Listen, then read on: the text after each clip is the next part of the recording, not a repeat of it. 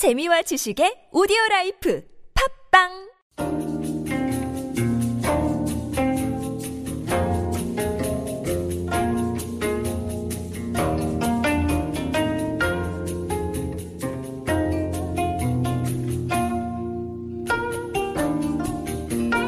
This is Koreascape on TBS EFM 101.3 megahertz in Seoul and surrounding areas. Well, Hyunwoo and I just talked a lot about expressions with feet. We're going to stay in the same general neighborhood in our Health Mirror segment. Every week, Doctor of Korean Medicine Yeseul Lee guides us through some of the principles of Eastern medicine and how you can use them to have a healthier life.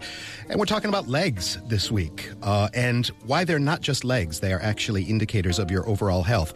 Yeseul, welcome to the studio. Hello. So legs, Yes. If I've learned anything, if you've taught me anything by now with all of these health segments, it's that extremities are not just appendages. They are not just kind of things that are hanging off your body. They are indicators of what's going on in the core of your body. Yes, so basically the appendices are really the signs of what's happening in the core of your body. So and legs are one example of what's happening inside your body. Sure. Last week we talked about arms. Are legs just sort of the same thing as arms in a different place in terms of Korean medicine? Yes and no, in terms of the fact that 6 meridians pass through the legs again. They're very similar, but indicators of what the organs they are referring to is kind of different. So. Okay. And this term meridians, we talk about it almost every week. This is the pathway of qi or energy as it flows through your body, something that Korean doctors pay a whole lot of attention to. Yes. So what are the meridians in your legs or arms? So there are 6 meridians in your arm and on your legs, and kidneys, bladder, liver, gallbladder, spleen, and stomach meridians are the ones that pass through your legs. And basically, they refer to reproductive system, urinary system, and digestive system. Okay. All right. So people come in to see you with various leg problems, and you're going to immediately explore whether that is a sign of something bigger, whether they're having a digestive problem or whatever. What kind of things do people come in and complain about regarding legs that would set your alarm bells off? Well, probably pain is the most common symptom that they come to. And a lot of people complain of swelling. Their legs swell up. And sometimes they feel very cold, especially in this time of season. They feel very cold. They feel numb. And sometimes they feel flaccid. They feel their legs are very weak. Sure. So they sometimes they can't even move properly. They can't stand up for a long time. Those are the symptoms. Yeah, there's some circulatory issues too, right? I mean, I had a friend, his mother just came into town and did a lot more walking and things that she expected. She was also on that long flight, and her legs just got swollen and started to hurt very badly. And one of the things they were afraid of was maybe there's a blood clot or something like that. So that's another indication of bigger problems when legs are involved. Is there a difference between male and female patients in terms of these meridians? Well, the meridians that pass through your legs are basically the same in terms of different gender. But for female patients, they have one more meridian, extra meridian that pass through. And that's very important, is the one that's related to the uterus. Sure.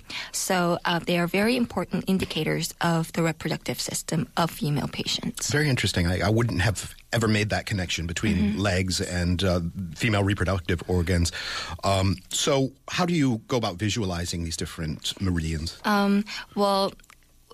These days, we go on and research on basic classical medical texts of, say, for example, 동의보감. Sure, 동의보감. Right. We refer to it every week. It's this giant encyclopedia put together how long ago? It's about 600 years ago. 600 years ago. That's a pretty long track record by now. Right. So, that's that. And it's amazing to me that is still your reference. Although you're constantly layering on modern research and modern findings within the context of Korean medicine, right? Right. So we basically put basic reference on 동의보감, but we try to understand it from different perspectives. For example, science, and sometimes from the perspective of data mining. So one example of visualizing meridians, for example, on your legs, is using up the information from different data of, say, 동의보감 and other classical medical texts and try to visualize these information on the map of your body. Okay. So sometimes it's a simple problem when people complain of leg pain. It's just muscle soreness or something like that. They've been overusing their legs or whatever. So first off, you'll determine whether it's a bigger problem or whether it's just a localized problem. And then how do you treat what's going on vis-a-vis the legs?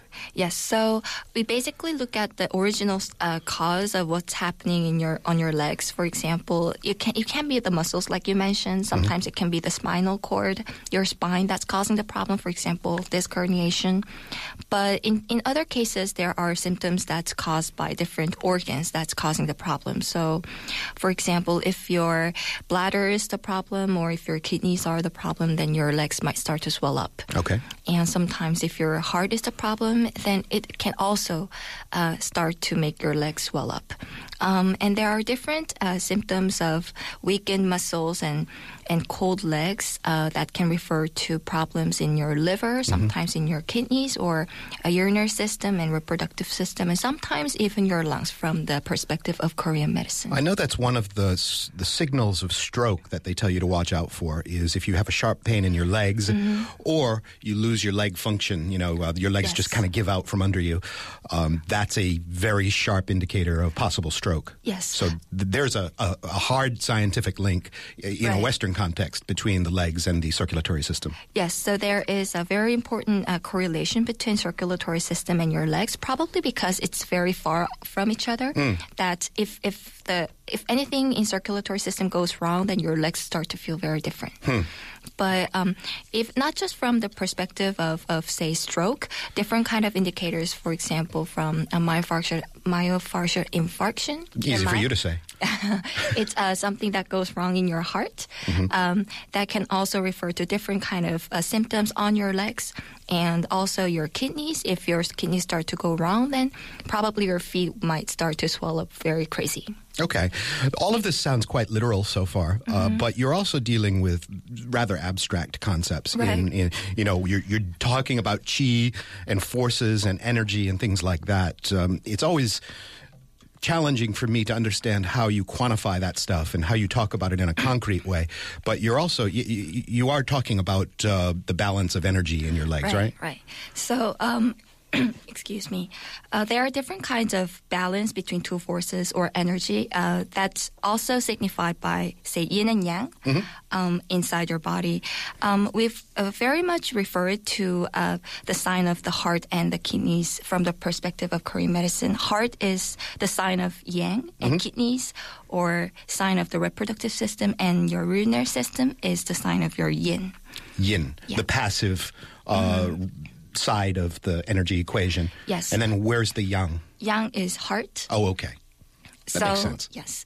So these kind of are different energies are the directions of different energies. So, for example, your heart start to make your energy go upwards. Right. And your kidneys make your energy go downwards. Okay. And these kind of make a circulation, is a circle inside your body. And you need a basic equilibrium between those two things, more or less, right? Yes.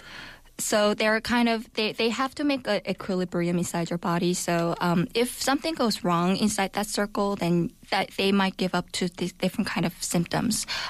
When it comes to your legs, if your kidneys start to go wrong and your energy have a hard time going down, then your legs might feel very cold or sometimes they might swell up. Do the legs in this context always indicate symptoms as a duality, meaning both legs, or are the legs ever sort of off balance with each other? I mean, one leg has a problem and the other doesn't. Well, many times it refers to different both legs, but they can also refer to one leg. But the thing is, if your legs are feeling sometimes weird, for example, cold or numb, from the perspective of Korean medicine, there will be something that's wrong on the upper part of your body as well. For example, your chest might feel stuffy, you might feel hot on your face, you might feel weird on your arms, for example, these kind of different symptoms. There's kind of a psychological dimension to all of this stuff. I remember one of our first segments, you were telling us to monitor your stress level, your anger level, that kind of stuff. Those things deal a really horrible toll on your energy levels, don't they? When you're under psychological strain Yes. or experiencing anger. Or Yes. Yeah. There is this specific statement in 동의보감 as well that says if you have constant symptoms on your legs, you have to watch out for your stress. Mm-hmm. Don't get angry. Those kind of specific statements are listed in 동의보감 that sort of relate your emotions and your symptoms on your legs. Okay. And so when you bring to bear treatments, therapies for these patients that are complaining of leg issues, what kind of things do you do?